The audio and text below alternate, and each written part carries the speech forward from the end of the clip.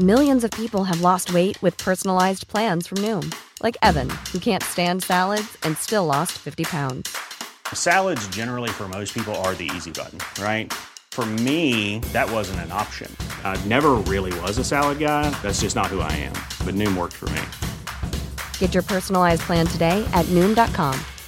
Real Noom user compensated to provide their story. In 4 weeks, the typical Noom user can expect to lose 1 to 2 pounds per week. Individual results may vary.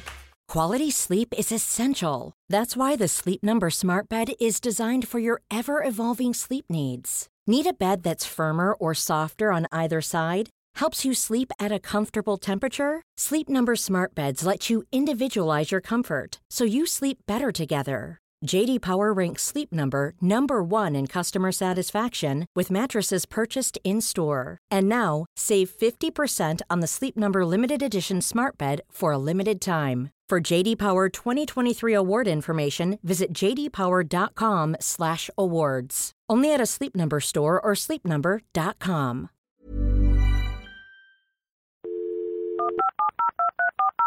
This podcast is a Royfield Brown production. Find others on iTunes. All right. Here I know. This is Dumpty Dum, sponsored by managers.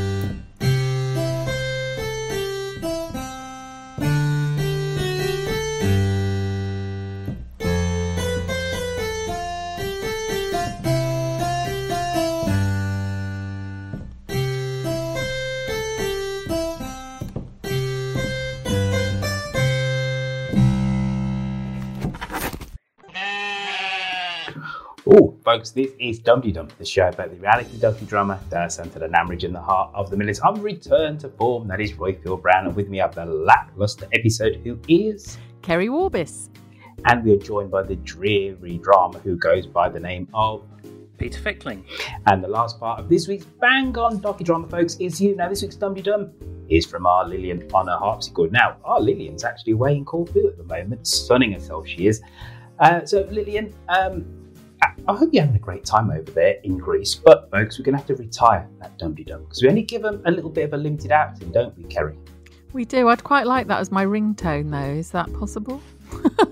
But if someone does want to send us a Dumpty Dum, or sing us a Dumpty Dum, leave us a plot prediction, call us on 0203 031 3105, leave us a message on SpeakPipe, or send a text message starting with DUM to 077 862 00690. Thanks, as ever, to our new-ish social media supremos, Cosmo for his podcast roundups, Mike Hatton for his character counts, Shambridge for her voices, and to Lucy B. Freeman. On this week's episode, we hear views from Jack, Cranky Yankee. It's not very cranky at all, actually, after listening to her message. Maeve, good grief, Maeve from the very first episode. Back 6 years ago, she's called in again with a spoon for from the upper lower east west side. Mary from Toronto, Glyn full of love, Claire from Clapham, and Caroline from Sydney. It's going to be a blockbuster episode, folks, but first we have our burning issue of the week.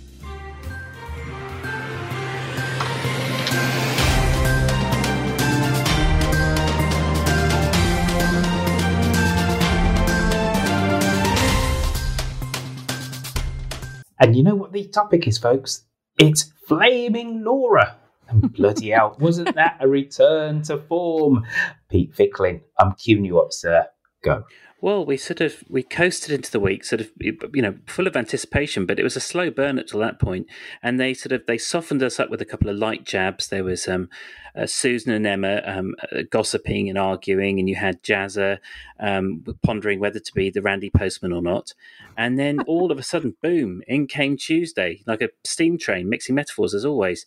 And it was just crazy town. You had Gavin almost screeching off the road whilst discussing horses, physiotherapy, and there it was. And just as you started to recover from that, then Alice was pregnant. I mean, it was bonkers. And also, we found out who stole the custard creams. Sorry, yeah, I'm embarrassed now. But that was so deliberate misdirection, wasn't it? Yeah. We knew that was deliberate misdirection because the very last scene of that episode was Susan overhearing Gavin talk about the horses. So the scriptwriter says, "Haha, we've tricked you." However, this is now starting to slowly unravel. I totally fell for the custard cream theft thing. Anyway, yeah. So they did really well. Me and Peter were like assured last week, weren't we? It's definitely bloody obvious. So I was quite riveted by the who done it. That could have run a bit longer as far as I was concerned, but yes. It was well played. Yeah, agree. And what are you thinking about the Gavin situation? Is he actually rather nice? Is there sort of a nice heart, and has he just been really manipulated by his father to be bloody awful? I don't know. Well, I think that's what we're supposed to infer now, aren't we? Because one of the genius things, and other callerinos will say this later on in the episode, was to have Gavin and Alice confide in each other about their fathers, and you realise a similarity. Yeah. So I am slightly stealing the thunder of Mary Not Contrary by saying that, but it was one of those oh yeah moments when they talk about their fathers. Yeah. So and also Gavin did go against his father's wishes. His dad very clearly says, "Leave her, son. Get Blake back," and he said no. Yeah, and then Philip, surprisingly to Gavin, said, "I'm glad you ignored me," and he was like, "Really? What?" So Philip's being very, what's the word? Erratic, isn't he? Yeah, he's back and forth. Lots of people have been saying that the last week or two, on top of all the previous evidence, obviously means that is Philip a sociopath? Is he a psychopath? And I think last week I sort of said that there was sort of like traces of sort of psychopathy or something, but I don't think he is. He obviously has regret. He's genuine. He has genuine concern for Kirsty, and his relationship with Gavin, which obviously was part of the focus this week, is very confusing because he can almost treat him like a sort of like he's a subordinate, kind of separate the whole son and worker issue, when he's talking to him about certain issues. But then he did sound genuinely compassionate. It didn't come across as controlling to me anyway. Do you think he said, "I'm glad you ignored me"? See, I'm a bit cynical. I think he said it because he realised he's got to sort of control Gavin's, just control Gavin, basically. So you think I've been Gavined? I've been suckered in by it. You've been Gavin. Well, no. It's just a theory. I'm just a bit cynical about why he switched so quickly from leave her, what are you doing, and then said, "I'm glad you ignored me." And I think he was glad he ignored him because he realises that worse things could have happened if he'd done something else. So right, really, there's a cynical benefit. Yeah, but there was a hint of the moral complexity that they're kind of they're mired in when Gavin was talking about the fact, she's it's a local girl from the village, and then he started to describe Alice, and obviously the fact that it was, he said it's from a family we know, or words to that effect. Yeah, and it sort of pointed to the fact that they have to run a kind of a sort of separation filter between how they treat their workers and how they treat normal people, or people. Let's just say people. The horses are not. They literally use a non-human term to describe them. So that I think that was part of the unraveling for Gavin, and maybe sort of to a lesser extent Philip as well.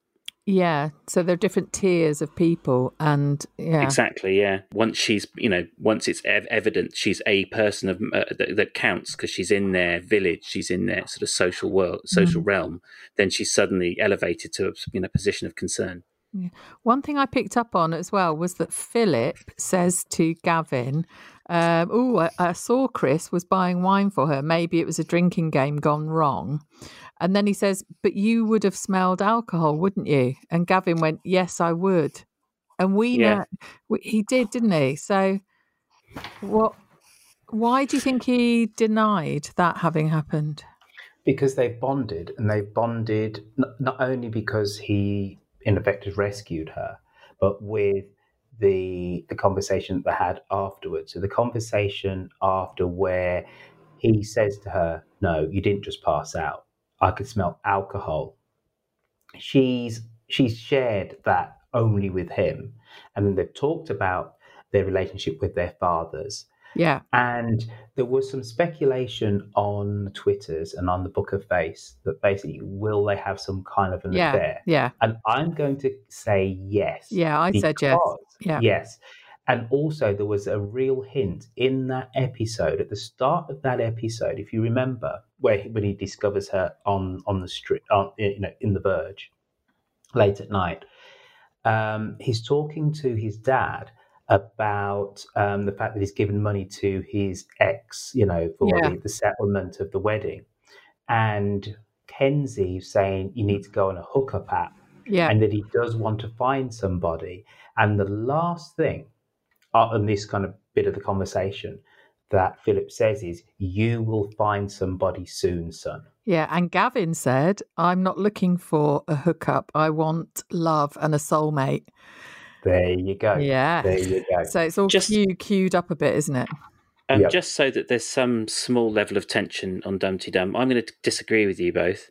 That's not what I took. My theory, which is therefore wrong, was that actually it puts Alice in a position of jeopardy. She's going to sniff out a bit more information about their illegal operations, and she's then going to be caught between her self-interest. Her secret is held by someone who she now finds out is doing something incredibly illegal and immoral, and she has a crisis of conscience. Yeah, that has been mooted, hasn't it, on the Twitters as well. So you could well be right. And but Alice is just too wrapped up in herself, though. She doesn't have the mental strength to look outside of her own world. She's not interested in tittle-tattle and gossip in the village. She just isn't. Alice is all about Alice. So I say nay to that, sir. Nay.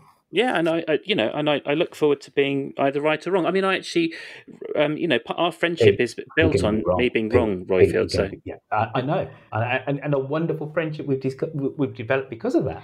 Yeah, thank you. Awesome. And by the way, I just want to clarify that my question was rhetorical about why did he lie about the alcohol on her breath. I just thought, that's a key thing, I think, that he's withholding that information. Yeah, they both come to the same place from different angles, and they have the commonality of the kind of the controlling father. But he's desperate. He's stuck living in this house. He's got no friends. The only person he talks to regularly and sort of intimately is either his slaves. And I hate using that word, but it should be hateful to use. He's using his slaves as confidants and starting to develop a relationship with them. And he's got this twisted relationship with his dad. He can't talk to Kirsty, even though he likes her. So actually, Alice is, what a wonderful ray of light for him in terms of just having someone else to talk to and confide in, and vice versa. Who does Alice speak with? And she's now opened up to him. She's not going to tell Chris anytime soon about what really happened, which Chris was asking her. Yeah, exactly. However, Yoto, it's been a wonderful week. A wonderful week on the Archers, a return to form. We've got our docudrama back. We've got some caller inners that also want to weigh in. So let's do a little bit of this.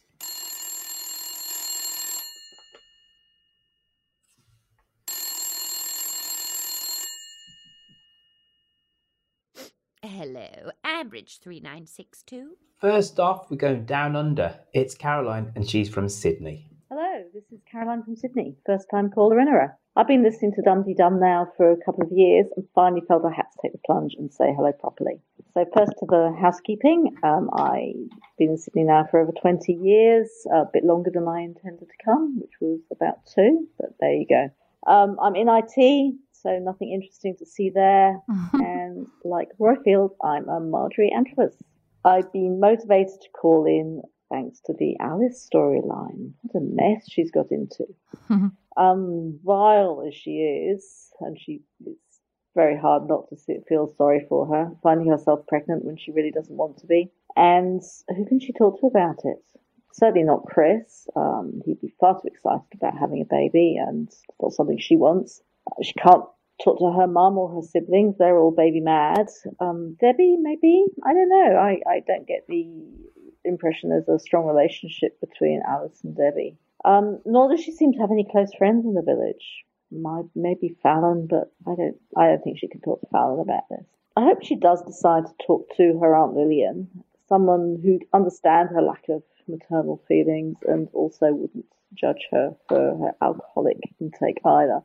But my plot prediction is that she will decide she's going to have an abortion, and she won't tell Chris about it, but it will, of course, come out eventually, and when it does, it'll cause a massive falling out. He'll probably try and patch things up, but it won't work, and eventually it will be the end of their marriage. And I'm sure Emma would be delighted. So that's it. Thanks for calling in, Caroline, in Sydney for the first time. IT can be exciting. We need IT. We do indeed. But yes, you're completely right. Obviously, Alice is in such a mess and doesn't have anyone to speak to. I hadn't actually thought about her maybe confiding in Lillian, so that's an interesting one. How that would come about, I'm not sure. Yeah, I think it's unlikely. Lillian's sort of fulfilled that role a bit too much with Linda, hasn't she? It would be, just plot-wise, it wouldn't work. Sorry to be geeky about it, but no. Yeah, it's right. And the plot prediction about abortion, but not telling Chris, and then that causing a split. Yeah, I can see that happening, and how dreadful to do that and not feel you can discuss it with your husband. Yeah, I mean, that would tricky. cause such a rift. I mean, if she doesn't have an abortion, I mean, it could be like the opening scene of Iron Man, where all of his all the child's alcohol fetal syndrome sort of disabilities can be gradually sort of clanged away by Chris and his magic hammer, building it some kind of therapeutic suit. Clang, new leg, clang. He didn't make a very good job of that hanging basket, though, did he? Oh my God, yeah. So what they're going to have to do, relocate Ambridge to Afghanistan or something then, Peter? I'm open to it. I think, anything to make my ridiculous prediction come true. Like it, Ambridgeistan. Oh, I like that. I like that. That's a significant upgrade from your to be or not to be joke last week, Gary. Oh dear, how base I am. But no, that was a really interesting call, wasn't it, from Caroline? And she is a Marjorie Antrobus, like you, Roifield. Yeah, I found that generally the best type of Archers listeners are Antrobuses. Antrobi. That's what people are. I think it should be. Well, it should be. I imagine having a big bum. When we inevitably have a slow week, Roifield, I'd like to hear your kind of top 10 with done full kind of Mark Goodyear style with the backing track. Yeah. That's funny. I wouldn't have gone that far back, Kerry. I'd have gone would have been. That's my era, really, on Top of the Pops. Yeah, I did that. What's he called? Poppicers.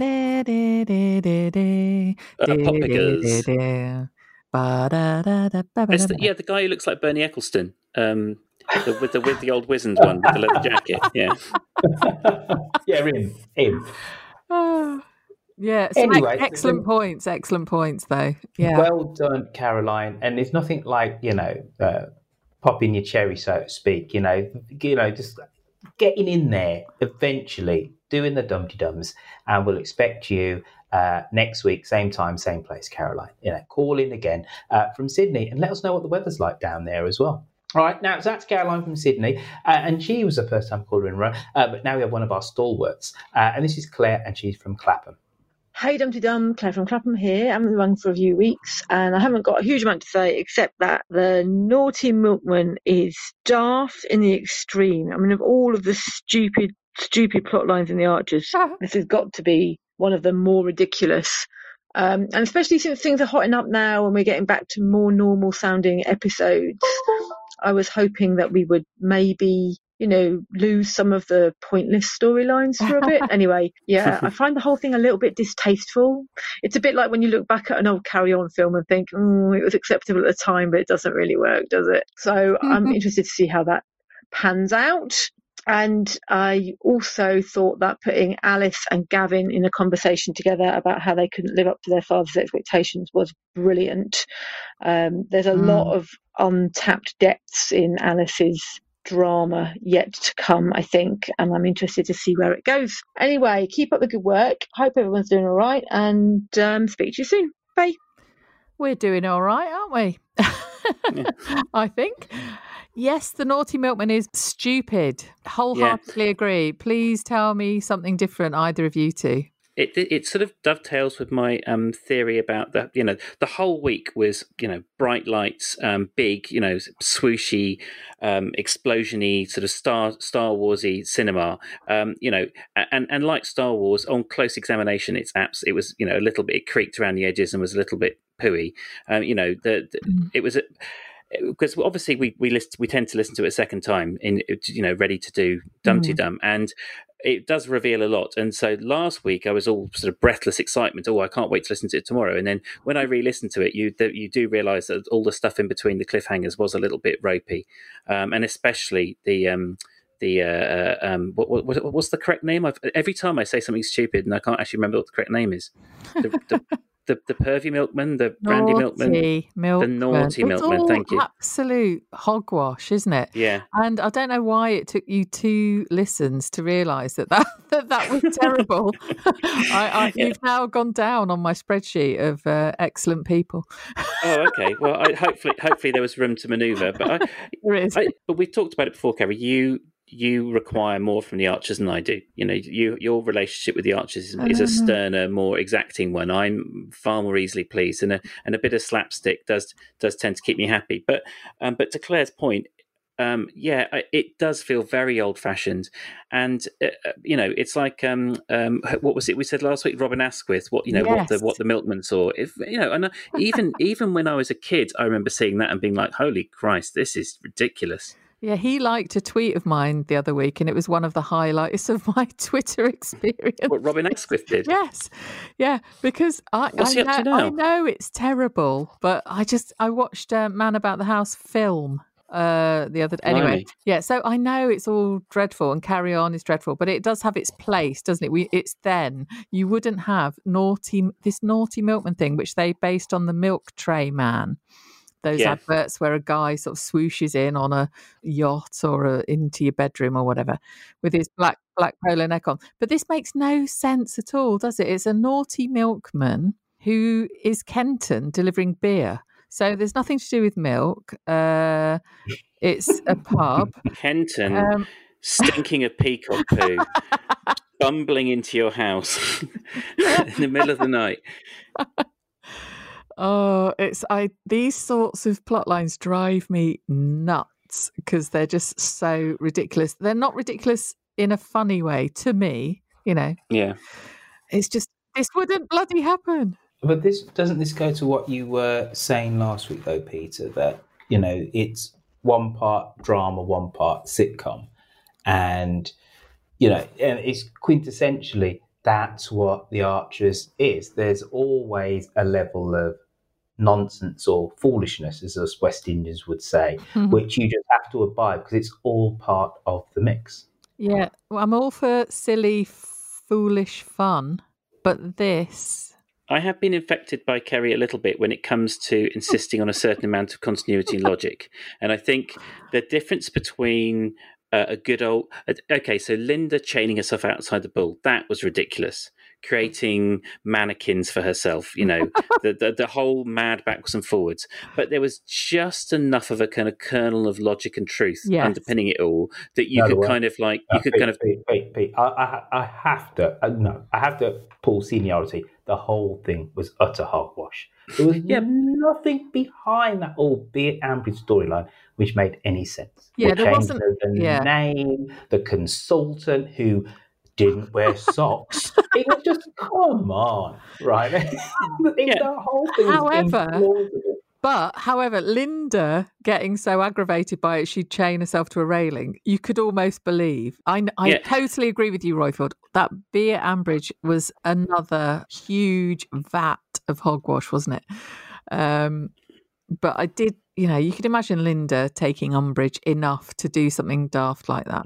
Once you bought into the rules of the science fiction, you know, that there's two moons and there's the gravity is twice as strong and all that sort of stuff, you did accept that, you know, Linda being outside the bull kind of made sense within this kind of fake little mini nonsense universe that they created. Whereas the Naughty Milkman doesn't make sense at any point. That, you know, the whole thing is riddled with flaws, and so yes, I can see Kerry's irritation. Although, you know, I still get a bit of a kick out of it. All right, but you know what though? Tell you who does make sense. It's Glyn full of love. Hello, Dumpty Dum. It's Glyn here. Well, in my view, that was an excellent week in the Archers. Some good development in the modern slavery story, and further insights into the twisted minds and world of Philip and Gavin. Some very good use of monologue technique with Alice's rant, Alice's drunken rant. And then, of course, the revelation at the end of Thursday's episode. But I think we should also explore a couple of byways. There's been a bit of speculation over the last few weeks that we might be being set up for a double pregnancy. And in general, it's been sort of the candidates have been Alice and Fallon. I'd like to suggest the premise that maybe it's going to be Alice and Emma, which would make sense of that little bit of friskiness that Emma had with Ed a couple of weeks ago. And I think that might be a more interesting double pregnancy story than Alice and Fallon. But let's wait and see. The other byway is that they seem to be developing tentatively a storyline around Susan and Tracy having to cope with an older parent. And I think that's an issue that's been underexplored in the Archers. With our ageing population, this situation is very common. I think it's about time that the Archers had a go at it. Anyway, that's all from me. I hope everybody in Dumpty Dumland is staying safe, and have a good week to all. And thank you for the podcast. Oh, lovely Glyn. Oh, God, I love these caller-inners. They don't half pack stuff in. So we've got the slavery story, yes, twisted Gavin and Phil. And Glyn makes a really good point again about the monologues and use of monologue. Royfield, are you listening? The Chinese water torture test on water on Royfield. Week after week, Glyn comes in. Because Alice's phone rant, you know, was a monologue, wasn't it? And I will say one thing about the monologues. And I might have said this last week. I really can't remember. Out of all of the characters to deliver a monologue, the one who we got most light from and we understood her much more was Alice. And that is away from the fact that the actor has done an amazing job with her monologues and with her, you know, drunkenly speaking into the phone, which is, again, another monologue, etc. But out of all of the characters, the one which was the least fleshed out, who's a regular part of the whole kit and caboodle of the Archers, was probably Alice. I don't think that until we went into the monologues, we really understood. We understood that she was a daddy's girl, that she wanted to suck up to Brian, because she has done before. When they had to move out of home farm, she sided with Brian very much so to the chagrin of the rest of the siblings, etc. So we knew that, but now we understand that she has this relationship with her father, which is one part love, another part I can't live up to you and your expectations. I'm not as good as my older siblings. They're much more, with the exception of Kate, they're much more capable than me. I feel, inferior. I have this job. I had imposter syndrome. I feel pressure. Out of all of the monologues, out of all the characters that delivered them, I got the most amount of understanding about Alice, and then realised that don't like her. Before, there was never enough Alice for us to hang on to have an opinion either way, really. But now, I absolutely don't like her. Yeah, I think she'd been sort of. I'd filed her under must be nice because she's Ed's mate somehow in my head. I think that's what I'd done. Yeah, no, I'm not. Although I have softened a little bit on her as I've heard her sort of wrestling with her alcoholism. During the arc of this story, I have softened on her a little bit. Lots of people have hated her for a long time for being self-entitled, selfish, though. And actually, I'm swinging the other way, and I now feel a bit sorry for her because there must be a reason why she's floundering in this way. So she's vile, definitely, and her behaviour is dreadful. But I do, at the core, think she's being vile for really horrid reasons. We didn't even she's a horrible snob, though. And Pete said this some But she married Chris. But what does she actually think about the Carters / Horrobins? Half of your family are criminals. She's talking about Chris's family when she said that to Emma. It was unlistenable. Pete said a few weeks ago that what alcohol doesn't make you your better self. It reveals your true self. It lowers inhibitions. Yeah. And she said some horrible stuff. Oh, yeah. I mean, that voice message to Emma was disgusting, wasn't it? I turned it off. I couldn't listen. It was absolutely awful, where she was describing how she used to hang around the bus shelter in little shorts, and she's a Jeremy Kyle episode personified or something. It was like Hannibal Lecter. It was hanging around the bus stop in your little shorty shorts and your crop top. It was very, very, very unpleasant. Really sinister, yeah. There's a lot of movie references you're coming out with this week, Pete. Sorry, I think I'm just trying to show off that I watch movies, maybe. Get me. Yeah. And it's no, sorry, just the bit about, that Emma cut off the recorded message when she plays it to her mother. I mean, there's people saying, oh, it didn't record or something, or she's lost the recording. No. She stopped the recording. She didn't want her mother listening to the shorty shorts at the bus shelter, the Jeremy Kerry, you've updated your theory, because when we spoke before, you had a subtly different one. I think you've changed your mind through the week. Because really? Don't think so. Okay. Why? Tell me what, yeah. No, well, my memory was that when we spoke about it was that I was suggesting that it just didn't make sense. Emma, there's no way that Emma would have been able to have controlled her temper if she'd heard the full voicemail. Because no. I've always said Emma heard it all, but she doesn't want to play it to her mother. Yeah. Oh, okay. I must have misunderstood, because I just thought it was absolutely impossible that she'd heard the whole thing, because she would have just gone bananas. There's no way she could have restrained herself from playing it to her mum. I thought that Alice's phone just ran out of battery, and that's all Emma actually heard. That's what I thought. Oh, well, you could well be right. I just thought Emma was being protective towards her mum, not wanting to hear her say, you slept with two brothers, and all the hideousness. Yeah, it was vile. You could be right. Another point he made, so sorry, but when he said about the double pregnancy, and people are saying maybe it's Alice and Fallon, but would it perhaps be Alice or Emma? I think my yearning / sort of prediction a few weeks ago that Emma's going to end up being this kind of successful businesswoman and actually maybe a bit of a mover and a shaker in Borsetshire.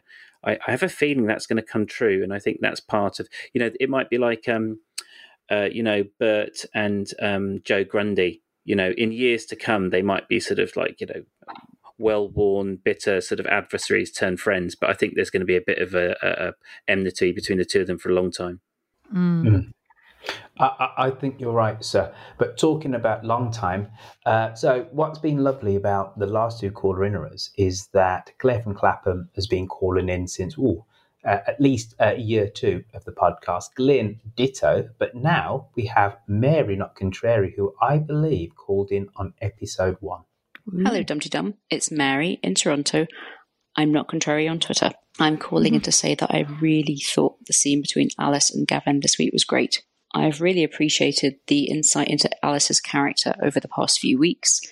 We must remember that when Alice was born, Brian was really hoping for a boy, and Alice has been trying to live up to her father's expectations ever since. She's very accomplished, highly educated, and studies show that the more educated women are, the more likely they are to drink alcohol on most days and to report having problems due to their drinking patterns. So I think that's all quite true to life. And I thought it was brilliant pairing her with Gavin, someone else with a alpha male father, a domineering father, because who else could Alice talk to? Not Josh, although he has problems with David.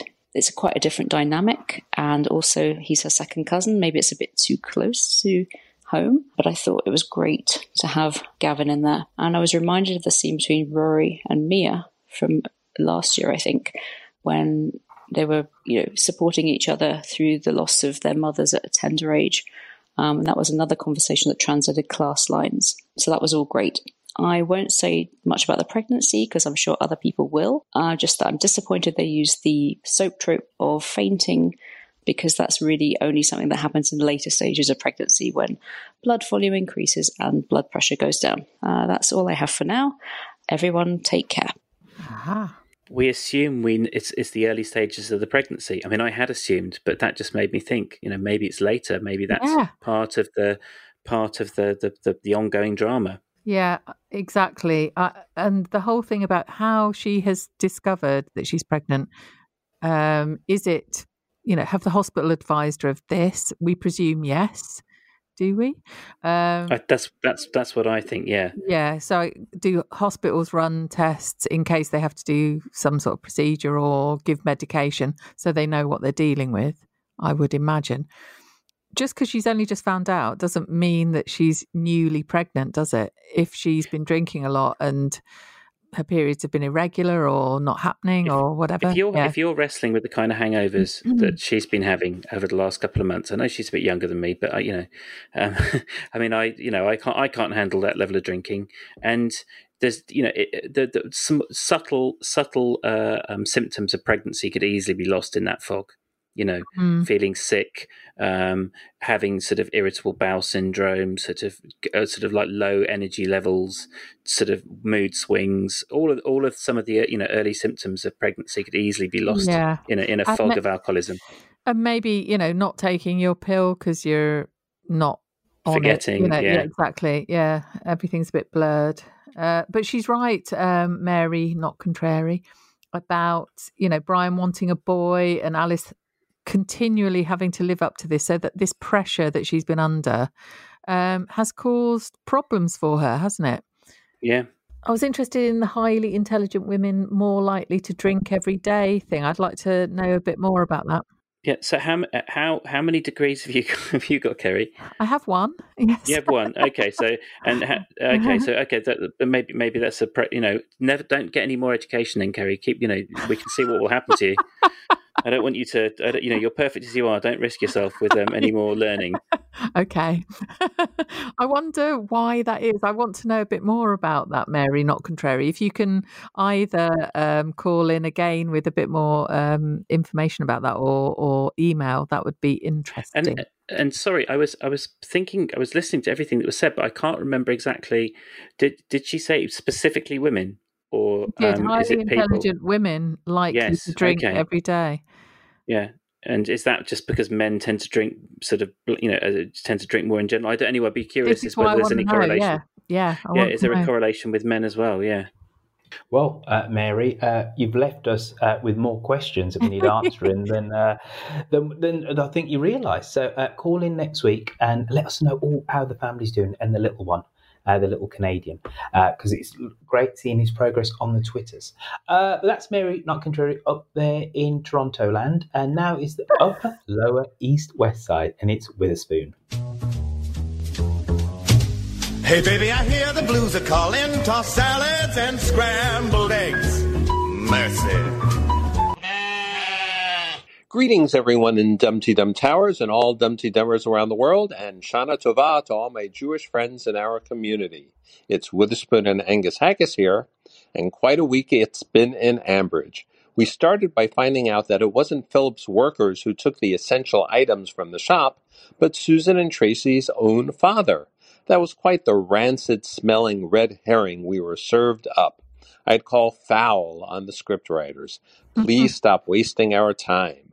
Fast forward to Alice's regular alcohol binge and her slurry message to Emma, her mysterious collapse on the road, Philip's cold-hearted advice, and Gavin's rescue. We thought it would lead to some more immediate trouble for the Moss family and some intervention for Alice. Instead, we had a big last-moment reveal. As we now all know, Alice is pregnant. I know we had speculated about this for a while, but at this point, we're already dealing with Alice's alcoholism. I find the pregnancy to be a bit melodramatic, but it's important to know that Alice's drinking could already have an impact on the developing embryo. Very early in development, cells of the 3 germ layers of the embryo, the endoderm, mesoderm, and ectoderm, start to differentiate and eventually form the organs of the body, starting at 3 to 8 weeks after fertilization. Alcohol will negatively affect the developing fetus later in pregnancy as well, but those early weeks are most impactful. Cheery news. Did the A&E staff take a blood alcohol level? How long will Alice's deceptions last? And regarding Susan and Emma's conversations, here's a rhetorical question. How did the recording of Alice get cleaned up? She certainly sounded a lot more intoxicated when we heard her leave her message. Questions as usual. Talk to you soon. Questions. Oh, it's great, this, isn't it? Quite a week, Grandad, but I like how stop wasting our time with these rancid red herrings. Yeah, said with feeling as well. I know, which is great.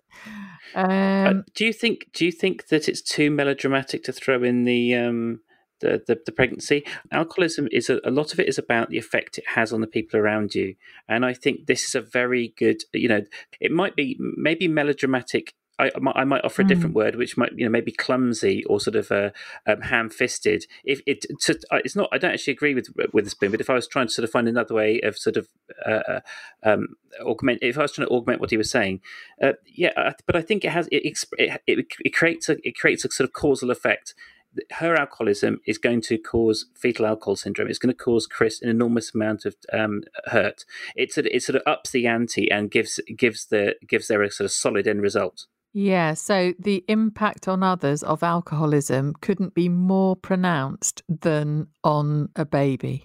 Exactly, yes. And you just said in about 3 seconds what took me about a minute and a half. Thank you, Kerry. But but you're the one. Now I'm going. You're the one who raised that because that hadn't actually occurred. Obviously, we all know alcoholism has an impact on others, but I hadn't really thought of it in that way as far as plot is concerned. And yeah, it is a bit melodramatic. Whenever a pregnancy is thrown into the mix. As soon as a woman starts drinking orange juice instead of the normal beer, everyone's like, "Oh, pregnant!" It's a real soapy thing where you listen out for it and look out for it. If you go through the whole IVF cycle, obviously you're planning a pregnancy a lot more than you would do under normal circumstances, and so this is held up to you. So, for instance, you wander into the lovely doctor's office, and you talk about what you're planning to do, what the time frame is, this sort of stuff. And as a man, you're like, "Oh, should I cut down on this?" They're like, "Well, if you want to." And it's like, well, and I was living in California at the time, so it's like, it's like, do you smoke dope? Well, you can. It's probably best you don't, but ultimately it's not going to make a huge difference. I mean, the men, you can pretty much do what you want. I mean, obviously you don't, but you pretty much can.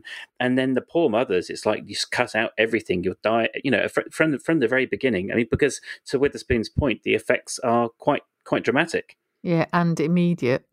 Yes, exactly. Yeah, and not just not just once you're pregnant, but in the lead up as well. You know, your weight, your general health is so important. I mean, I know I'm teaching I'm teaching many thousands of grandmothers to suck eggs, but I'm just reinforcing the point.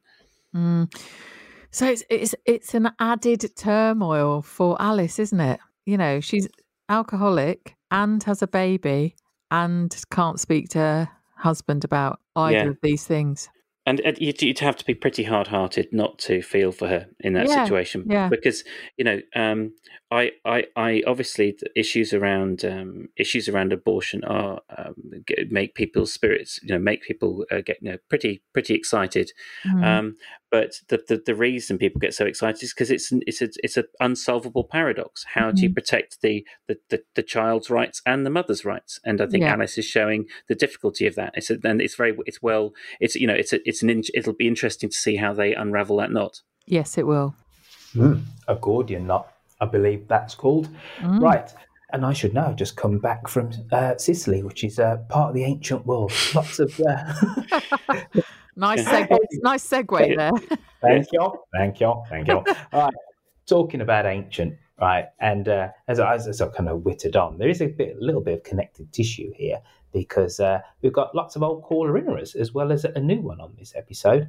And Maeve, I even think Maeve might have been our very first caller-innerer. But Maeve, in the big press, has been hiding in a cupboard. She's back. Maeve, you're up. Hello, Lucy. Hello, Royfield. It's Maeve from the big press.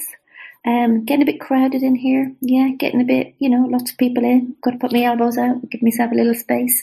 Thought it was bad enough with my children, hiding from my children. But it seems that quite a lot of people have joined me hiding from what's going on. Anyway, I'm coming out blinking into the light like a pit pony and surveying the post-lockdown or post-lockdown landscape. So didn't have a lot of brain space to listen to the Archers over lockdown. Had quite a lot going on, as I suppose most people had. So started to listen again this week, and what a joy. Oh my goodness, I hadn't realised how much I missed Susan, even Gav. And and oh my goodness me, what about Alice, or Alush, some clever clog on Twitter referred to her as tweet of the week there. Yeah, gosh, it was always going to happen, wasn't it? And the fact that the bloody battery ran out, I was like, because if Emma was pissed off enough up to the point the battery died, what would she have done if she'd heard the rest of the message? I think she probably would have gone and probably drop-kicked Alice, hospital or not. So yeah, so exciting to see how it happens. Poor old Chris, May, listen, she's an alcoholic, that's not hairspray or, a new perfume, that's vodka. So yeah, bless. Anyways, glad to be back. Hope everybody's well and survived lockdown. And back in the game. Back in the game. I don't like to think of Maeve in a cupboard, but... Well, it started off gloomier. She was Maeve the pit pony at the beginning, blinking into the sunshine. So yeah. A loving Susan, Gavin, Alice. She is another person who thinks that Emma's battery ran out. So I may well be totally wrong about that. The evidence is stacking up. I'm glad she mentioned Susan, about just how joyous it was to hear Susan after a while away from the.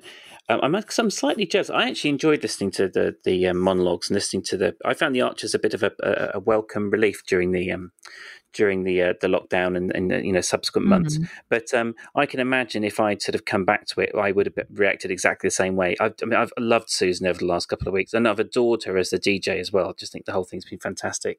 So yes, I would have been very much like Maeve, I think. And Chris's denial, it's not a new perfume, it's vodka. Well, I'm glad someone said it, because I have been sort of like biting my lip a little bit about some of the issues around alcoholism, and it just does not seem possible to have lived in that household with her and have not suspected anything. But anyway. Yeah, I did say that, and people on Twitter were saying, well, they're very clever at hiding it, these alcoholics. And I think, yes, but nevertheless, surely, unless he just doesn't want to admit it to himself. Even a genius isn't a genius when they're absolutely S-faced. But remember, there was one of the things that Chris said when he was calling Alice, and he left a message on her phone trying to find which he says, "You're always saying that I don't notice things."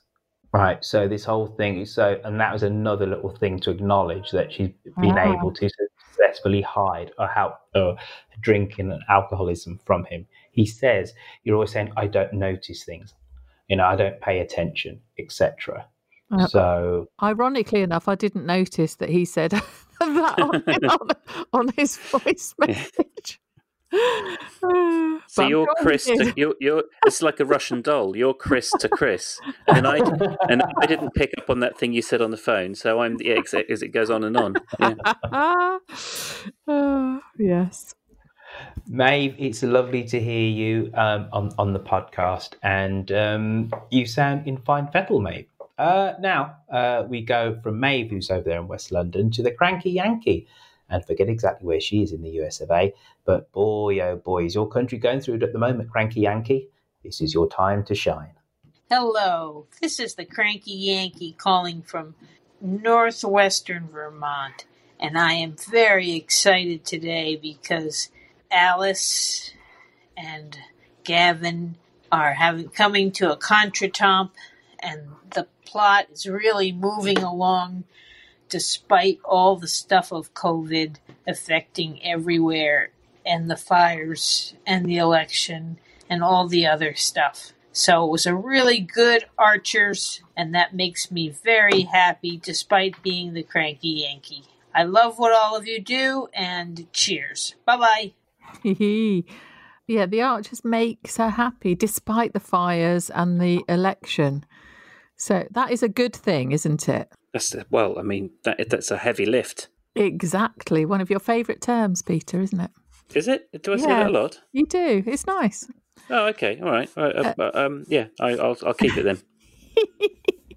But yeah, I just imagine being in the States and listening to the Archers as a little bit of a crumb of comfort in the troubled times that the country's going through. Yeah, when we've got more time, I'd like to think about what the sort of radio equivalent would be. What should we be listening to in America? But anyway, yeah. Yeah. Would you have a clue about the radio-ness of America? A little bit, but I think I'd struggle to think of a. I'm not sure they've got any. I'm not sure they had the foresight to do any kind of. No, sorry, they didn't need to sort out their agriculture after the Second World War, did they? So they didn't need sort of soft propaganda. Cletus in the lower field talking to Dirk about the fact that they need to start a herbal lay or something. No, you don't really imagine American farms being like that in a really sort of prejudiced way. I imagine them being vast and not sort of little villages.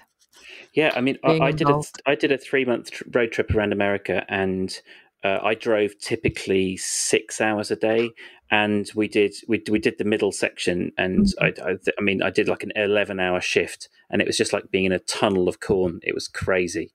You just get out of the car completely disoriented. Oh, so Brian and Adam have got it lucky, really. Yeah, absolutely. Well, I mean, if ever there's an excuse for Adam to drone on and on, it's driving through endless, miles of cornfields. But the cranky Yankee, I get. She sounds like a very warm and lovely lady. I've always thought that. So just I think. I'd maybe next time try and be more cranky. Try and live up to your name. I mean, or do whatever you want. But I'd like to hear. I'd like to hear some where she's earned her nickname. There's a lot we can learn about the history of America from looking at its farms, and of course, the first farms were settled by the English, who booted off the First Nations people from the land, and then decided to settle it. And then they said, "Blooming hell, we ain't got enough manpower to keep these farms going." So then there was indentured servants from the Highlands of Scotland. The Highland clearances kind of helped fuel American farms with cheap labour, but they were only kept them on for 7 years. So then they decided to get some African slaves in from West Africa. And we can go on and on and on, and we can talk about the promises made to African Americans after the Civil War, that they're going to have 5 acres and a mule. And it's an utterly fascinating topic, but I'm a history bore, so I'm going to stop right there, other than to say that my grandfather left Jamaica in the middle of the Second World War and actually worked on a farm in Connecticut, and he was part of an unheralded, long forgotten migration of West Indians that went to America to work on its farms when all the GIs, all the normal farmers, the regular farmers, were fighting Hitler and the Japanese. Anyway, there you go. Now it's Jack. Hello to the Dumpty Dum community. It's Jack here. I'm really pleased with the plot line about the couples and showing that all couples of different ages suffer from different problems. That's very realistic.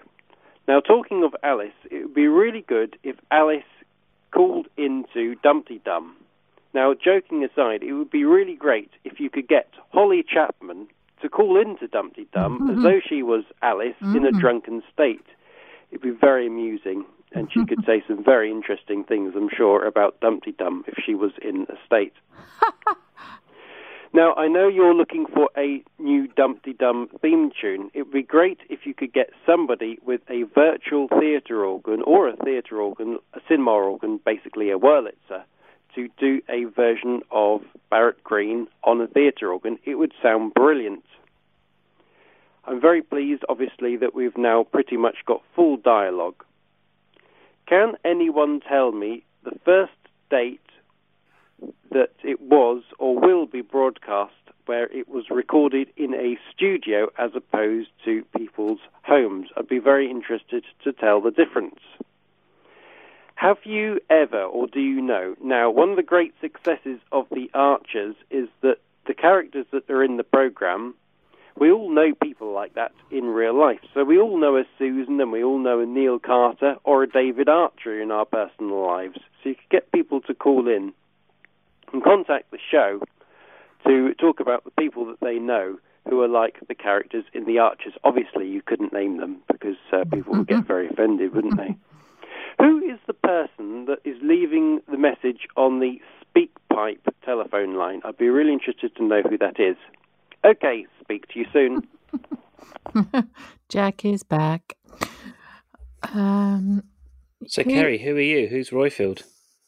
We all know a Susan, a David, etc. So, yeah. Who, by the same token, who are we? Oh God, I don't know if I've got the guts to try and decode which Archer's characters you are. I think I might be Jolene. Yes, I'll go with that. Yeah. Thank you for saving me the. I'll say and this is high praise. I'm gonna chuck in a bit of the warmth of Joy Horville in there as well. Okay, cross between Joy and Jolene. Yeah, no, but not Joy's. I mean, I love Joy, but I wouldn't want her as a neighbour. But thanks. Yeah. So yes, you see what I'm trying to say. I'm trying to be nice. Yeah. So who are you then, Peter? I hate to say it. I'm probably one of the odious ones. I think I'm probably Russ. Don't be so stupid. You're not an odious one. Up my own fundament. Love the sound of my own voice. Incredibly pretentious. Quite posh. Kenton. Okay, fine. I'll take that. Yeah. Yeah. You're not Russ.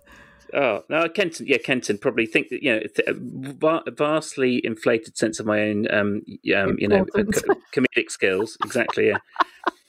And Royfield. Come on, right? I think you might be Peggy. Jim meets Alan meets what? Peggy. I just said that to be stupid, but yeah, Alan and the Jim sort of history bore thing that he's just called himself. I'm not calling him. Kate's reliability. We'll chuck that in there. Oh yeah, that's a good one. Okay, a nice mix between Jim, Alan, and Kate. That's Royfield. Yeah, and I started with Jim because I didn't want Royfield to feel too beaten up, and I know that he likes Jim, but it's also accurate. I mean, Royfield do contradict us. Could have been worse. He could have said Philip Moss, and and that you were I said both... that about 5 weeks ago. Well, I'm Kenzie. Pete's Blake. Blake, yeah. Oh, yeah, I am. Yeah, exactly. Who are you trying to sell me to? Which other podcast am I being sold onto? Yeah. You're being moved on. Yeah. I don't know how Jack manages to do it every time he calls in, but he does not fire a lot of questions back at us, doesn't he? Yeah. I loved his ideas about getting people to call in, like Holly to call in as a drunken Alice. That would be good, to Dumpty Dum and give us what for. Well deserved, I'm sure. Well, I've given you my list of accents I can do. I could call in, and you'd swear to God it was Brian Blessed. My Brian Blessed impersonation is without equal. So I might do that down the line. Call in as Brian Blessed. Call yourself something else and see if we can tell it's you. I'll call in as Brian Blessed. Yeah, next week. Yeah. Nice one. I don't know what the first date of the studio recording was. Someone will know. Kerno, they'll know, won't they? We had Sonny, who played Lillian, doing a Friday Zoom about 5 weeks ago, and that week she said they'd gone back into the studio. Yes, and it can be anywhere from, I don't know, like 7 to 3 weeks in advance or something or another. So I think it's probably already happened, but they could well be using a mixture of well, it has already happened. Yeah. They could be using a mixture of still little bits of monologue and then some kind of socially distanced. They have been. Well. Sorry to interrupt, Royfield, but to support your point, they have been using a lot more phone conversations as part of the dialogues, and I think that's to sort of help take the pressure off the studio. That was my guess. Yeah. What I would like to know though is when they are going to go back to the Monday to Friday. Oh, I can't wait. When's that all? Anyone have a clue? Has anyone seen? I sent you. What are you not in love with the Sunday shows? I love the Sunday shows. Sunday's my favourite show. Oh yeah, sorry. I meant the full caboodle again. Because the Sunday shows were normally a little bit slower. They normally had a bit more of a whimsical quality. They sort of felt like they were doing a bit of tidying up. And they were always quite relaxing. And doing a bit of cooking on a Sunday was always, some tidying up was lovely. Yeah, or was it a little bit of cricket or something? You're completely right. It was always slightly more offbeat. But anyway, right now I know that we've got a rather long email with an H. Yeah. So why don't we get our teeth into this because we might be here a little time. Okay. Yes, we have a lovely email from Welsh Witch, and she says, "Hope everyone is well in Dumpty Dum Towers and the world. Well, what can I say apart from the Archers are back with a vengeance? Firstly, the Susan Tracy Bert saga. My first thought was that it wasn't so much Bert doing the stealing to gain Susan's attention, but my feeling is that Tracy has engineered the situation to get Susan to help out. That's a good idea, isn't it? But let's get to the water cooler issue of the week. Where is the story going with Alice? And more importantly, how will that collide with the Gavin and Philip storyline? She says, I was struck on Thursday's episode how quickly Gavin and Alice clicked. And I got the feeling that it wasn't just over the fact that Gavin rescued Alice. In fact, they seemed much more in tune with each other than Alice does with Chris, especially as it seems that Gavin is the first person that Alice has told she's pregnant. Yep. She goes on to say, I'm not sure which way the storyline will develop, but I think whichever way it goes, and then in brackets, some people have suggested it's going to be a fetal alcohol syndrome storyline, but it could be a woman's right to have control over her body, given Alice's reluctance to even think about having a baby previously. I think it's going to come out that Gavin knew about the pregnancy before Chris. Could Gavin be asked by Alice to attend some sort of checkup before she tells Chris and get mistaken for the father? And that's the way that they get involved with each other. Woo.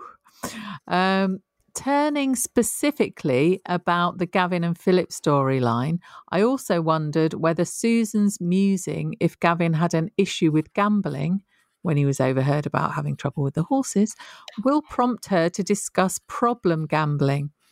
And Alistair hearing this and thinking that Susan is talking about him. This could lead to some sort of confrontation where Susan has to admit that she overheard Gavin's comment, and then Alistair approaches Gavin/Phil offering support where they think that Alistair knows more than he does. That might be a bit of a stretch, I don't know. However, what really struck me was Susan's comment about Gavin. Didn't she say something similar about Rob? Anyway, keep safe. There's a lot to unpack there. Yeah. Which comment does she mean about Gavin, and didn't she say something similar about Rob? I think, is she just saying spotting him as a wrong-un? Cool. Okay. Nice. Yep. That's what I took from it. Yeah. But I think she's hinting that you guys are right about the fact there's this potential relationship blossoming with Gavin, and I'm a bit embarrassed now because it's such a cliche, isn't it? You know, the love affair: man finds trashed woman on side of road, takes her to hospital, stinking of booze, and then finds out she's pregnant. I mean, what man could resist a catch like that? You know, so I can only apologise for my naivety. Yes, that huge cliche that you've just described happens every day.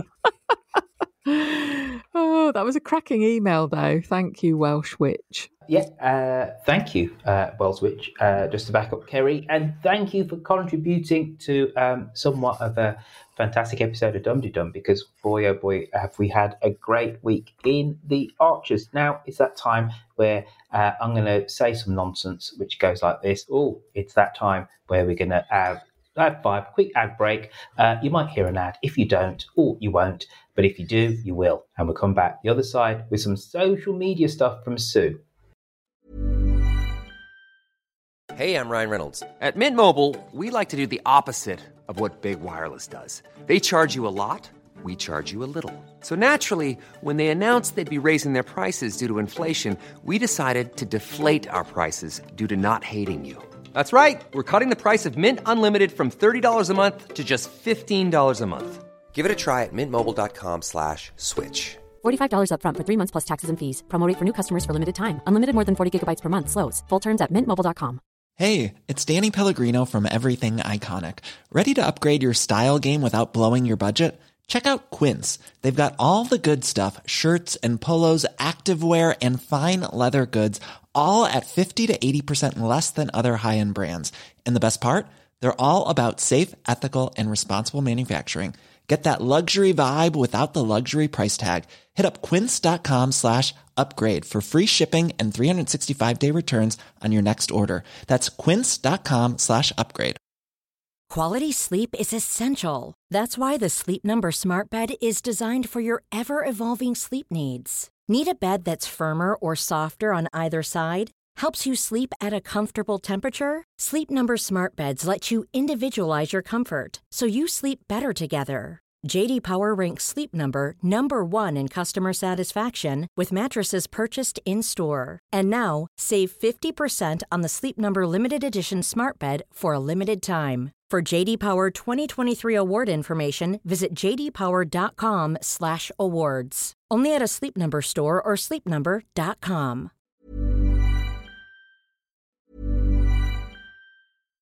Hi, I'm Daniel, founder of Pretty Litter. Cats and cat owners deserve better than any old-fashioned litter. That's why I teamed up with scientists and veterinarians to create Pretty Litter. Its innovative crystal formula has superior odor control and weighs up to 80% less than clay litter. Pretty Litter even monitors health by changing colors to help detect early signs of potential illness. It's the world's smartest kitty litter. Go to prettylitter.com and use code ACAST for 20% off your first order and a free cat toy. Terms and conditions apply. See site for details. Hey, it's Paige DeSorbo from Giggly Squad. High quality fashion without the price tag. Say hello to Quince. I'm snagging high-end essentials like cozy cashmere sweaters, sleek leather jackets, fine jewelry, and so much more. With Quince being 50 to 80% less than similar brands. And they partner with factories that prioritize safe, ethical, and responsible manufacturing. I love that. Luxury quality within reach. Go to quince.com/style to get free shipping and 365-day returns on your next order. Quince.com/style.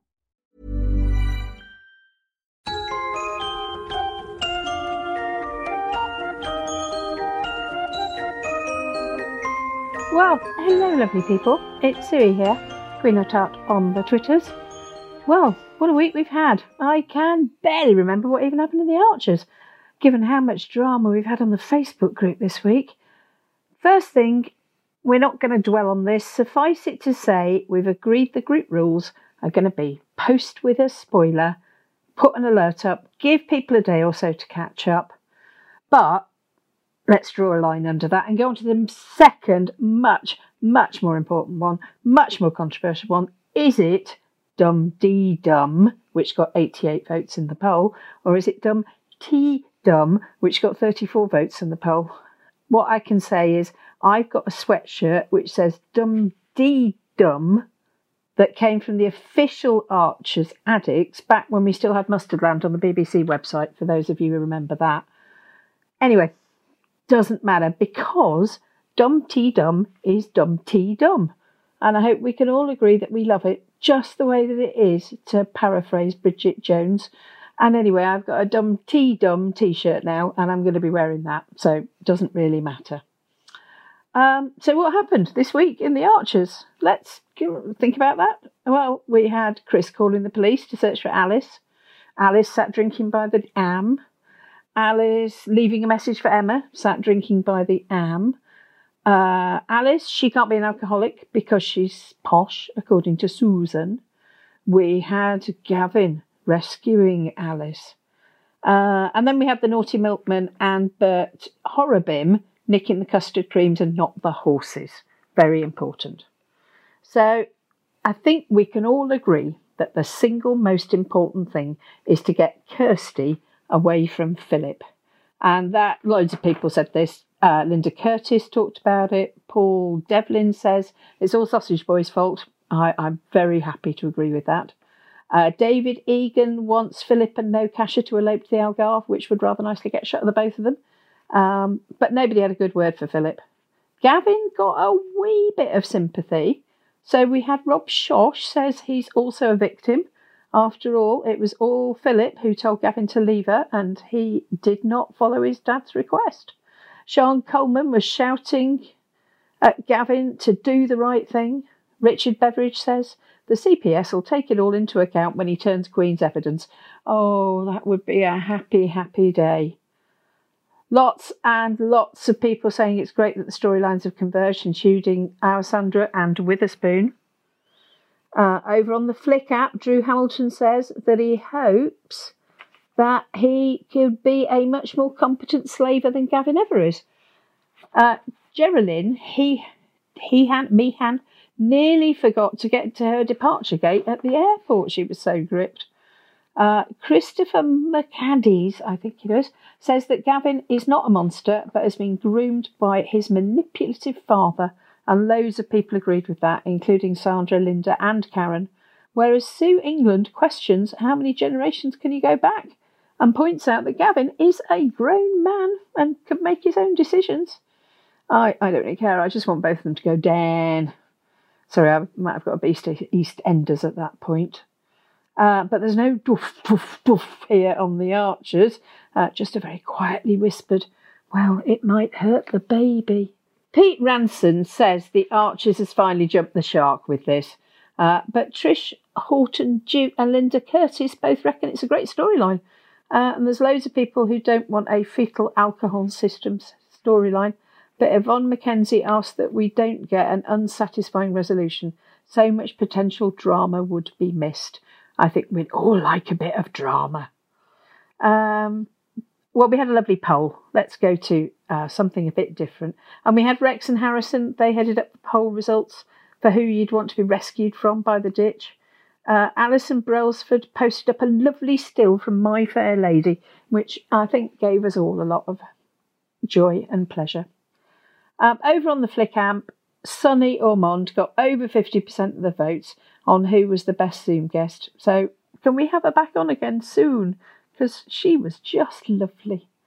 And Royfield has asked us to use the Flick app much more to talk about a lot of our non-Archers' lives, to look at the content. So go and have a look at the Flick app, give it a whirl, post up pictures of your dinner, talk about where you want to go on your holidays. I'm sure we can all have a lovely time. I hope you all have a great week. It's Sandra next week, so bye for now. Sue, that's your second time, Sue. It's even better than your first. Well done, Mrs. Now, Peter, we need some tweets. We've had a stunning week in the Archers. It's back to form. No pressure on you, but don't let us down.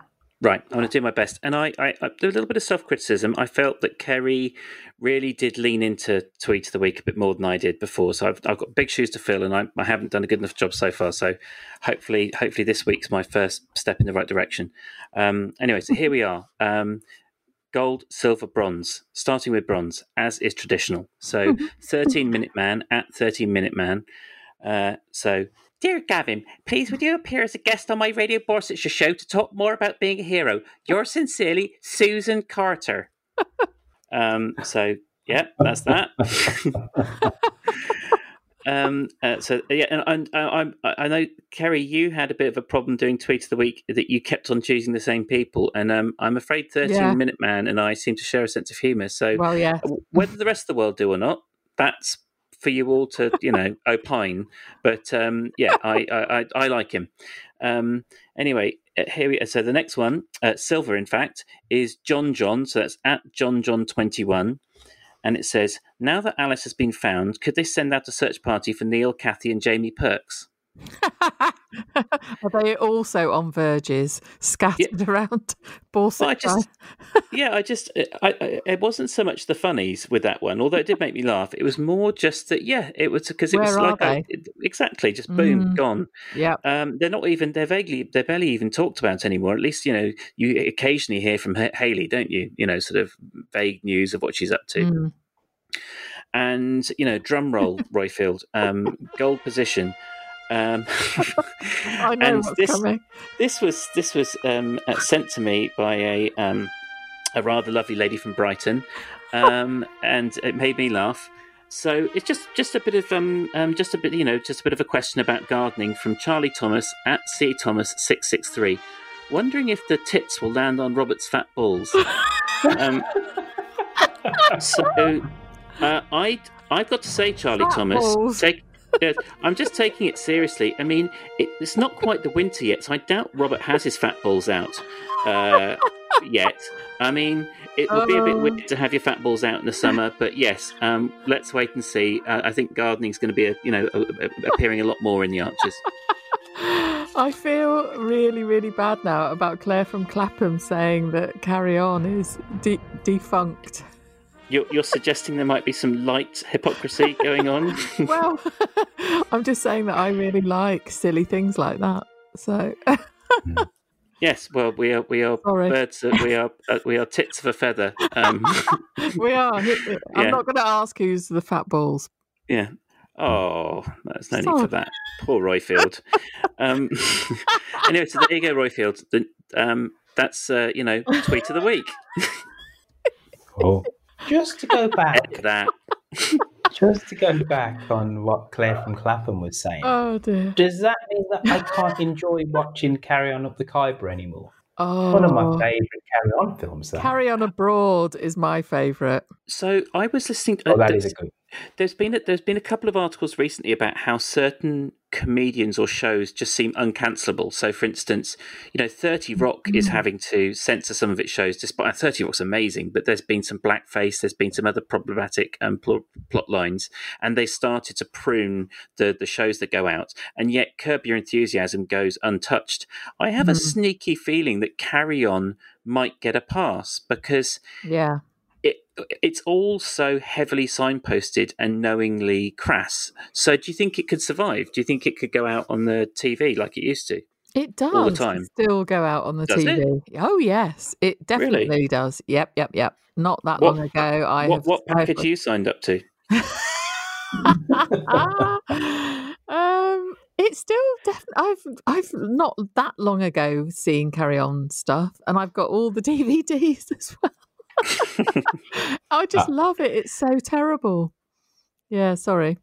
So it's so a typical Wednesday evening at your house is a couple of episodes of Russ Abbott, followed by a Carry On double bill. Yeah. Listen, I love Laurel and Hardy, so I watch all sorts of ancient things. Oh, Harold Lloyd.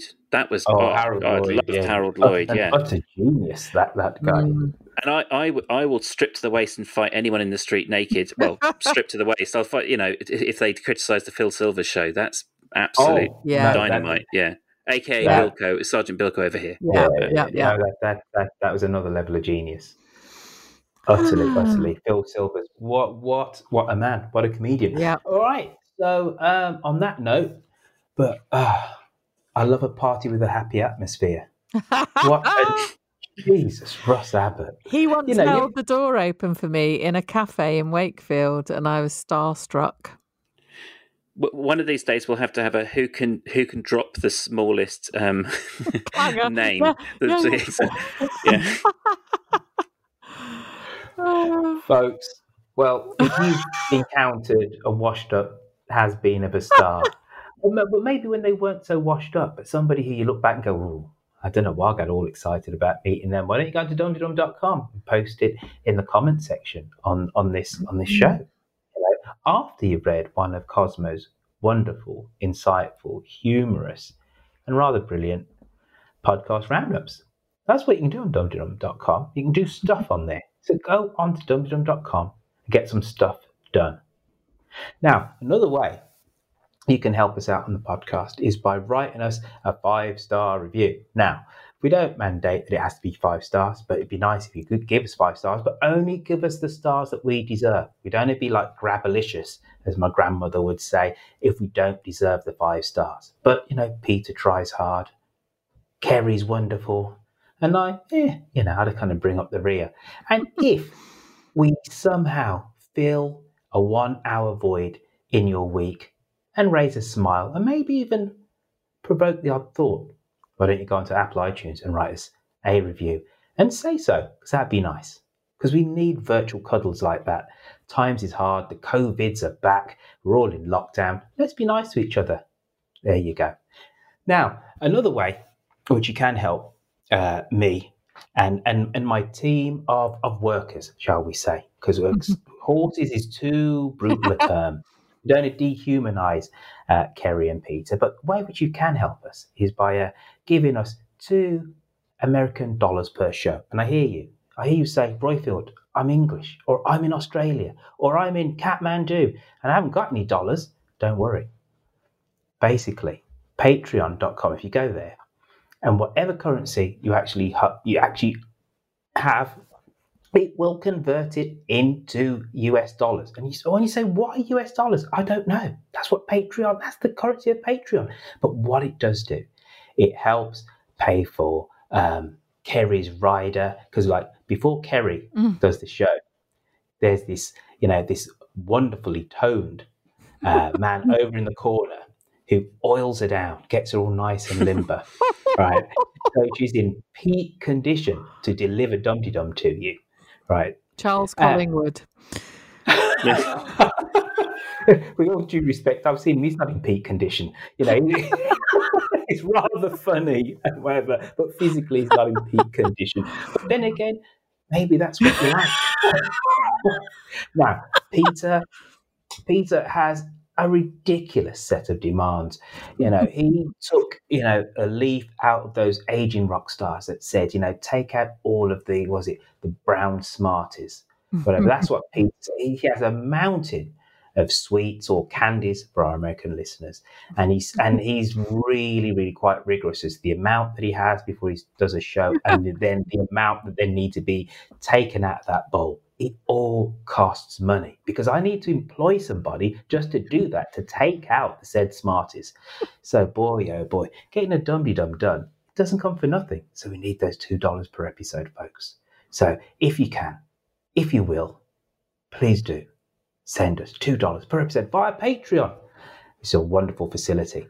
Now, I'm running out of things to say. So I'm going to hand the mic over to Kerry. She's going to say something about telephone numbers, texting. I'll come back and I'll talk about Twitter. I'm still fanning myself after that discussion. Remember to get in contact. You can send us a voice message via SpeakPipe on the website or call 0203 031 3105 to leave a message or send a text message starting with DUM to 077 862 00690. Now, just say, I've said it about 340 odd times, and that reminds me, we're almost up to our 350th episode, so we're going to have to do something special for that. But far be it from me to mandate and to dictate what that will be. I'll just throw that out to you, Dumdy Dumber, you dear listener. Why don't you come up with a suggestion as to what we should do for the 350th episode, which is happening in about 3 episodes' time, I believe. Ooh. It'd be nice to do something special. Anyway, right, so maybe you can even talk about that on Twitter, because that's what Twitter's there for. People can converse, throw ideas around, as long as they're not too verbose and too windy, because Twitter's all about brevity, isn't it, Peter? Yes. Yes, it is. So, Twitter, right, if you want to go to us and say, right, Mush, Roifield, Peter, Kerry, this is what I think you should do for your 350th episode. Why don't you, at Dumdy-Dum? Now, Peter, if somebody wants to include you in on their thought process, how would they find you on the Twitters? Pete Fickling. Oh, now, Kerry, you don't want to be left out now, do you? Oh, God, no. No. I am at Kerry Warbis, which is KERIWARBIS. Now, you'll probably notice, folks, that I have a presence on Twitter, but I'm somewhat sporadic. I'm kind of getting back into my American politics tweeting thing at the moment. However, I am putting I'm reserving a certain amount of brain power and space for tweets about the Archers and Dumdy-Dum and what we should do on our 350th episode. So if you'd like to tweet at me, I'm at Roifield, spelled ROIFIELD. So ROI for India, FIELD. So there you go. And of course, folks, you can put this to us on Facebook. And each week I rail against the omnipotent power of Mark Zuckerberg and his evil empire, which he cloaks all behind this smiling facade that is Facebook. Oh, yes, I say it every week. However, put that to one side just for now, right? Go on to Facebook if you like Facebook. And if you like Facebook, you're the type of person that does Facebook. So if you're on Facebook, just go on there and do a bit of the Dumdy-Dums and then possibly come up with an idea of what and how we can celebrate our 350th episode, which is happening rather soon. Which is one of the reasons why I wittered and twittered on about Maeve, and Mary Not Contrary and Witherspoon, because they've been with us literally from the start, and Maeve was in episode 1. It's very nice, I think, for me and Kerry as well, to hear some of these older, more experienced Dumty-Dummers. I listened to the first episode, though, of Dumty-Dum. I never called in, but yeah, it is brilliant. And Roifield, you're looking cracking for 350. Yeah. Thank you. We did get on our WhatsApp group, didn't we? We got that rather fetching picture of Roifield in shorts, silhouetted on a Sicilian street. Mm-hmm. That was Ragusa. It was rather lovely. Utterly stunning. You did what? Sorry, pathetic. Peter, please. This is what I have to contend with here, folks. But you know what? It's all done in good fun and jest. So we've done Facebook, we've done Twitter, we've done Patreon, we've done 5-star reviews if we deserve them. We've done dumdum.com. So I think it's right and proper that now I draw a veil on this wonderful, heartwarming, dramatic return to form of weeks that we've had in Borsetshire. Now, Peter, you wax much more eloquently than I do. So why don't I say to you, Peter, any final comments? No, just a big thank you. I enjoyed it a lot. Auntie Kerry Warburton? Yes, that was fun, wasn't it? I feel all fired up and I can't wait to hear what happens this week. There you go, folks. We can't wait to hear what happens this week. See you all again in 7 days' time. Oh, not 7 days' time, because this one's late. See you all in a matter of hours for another episode of Dumdy-Dum. Yeah, exactly, yeah. Take care, everyone. Bye-bye. Bye. Bye. There you go.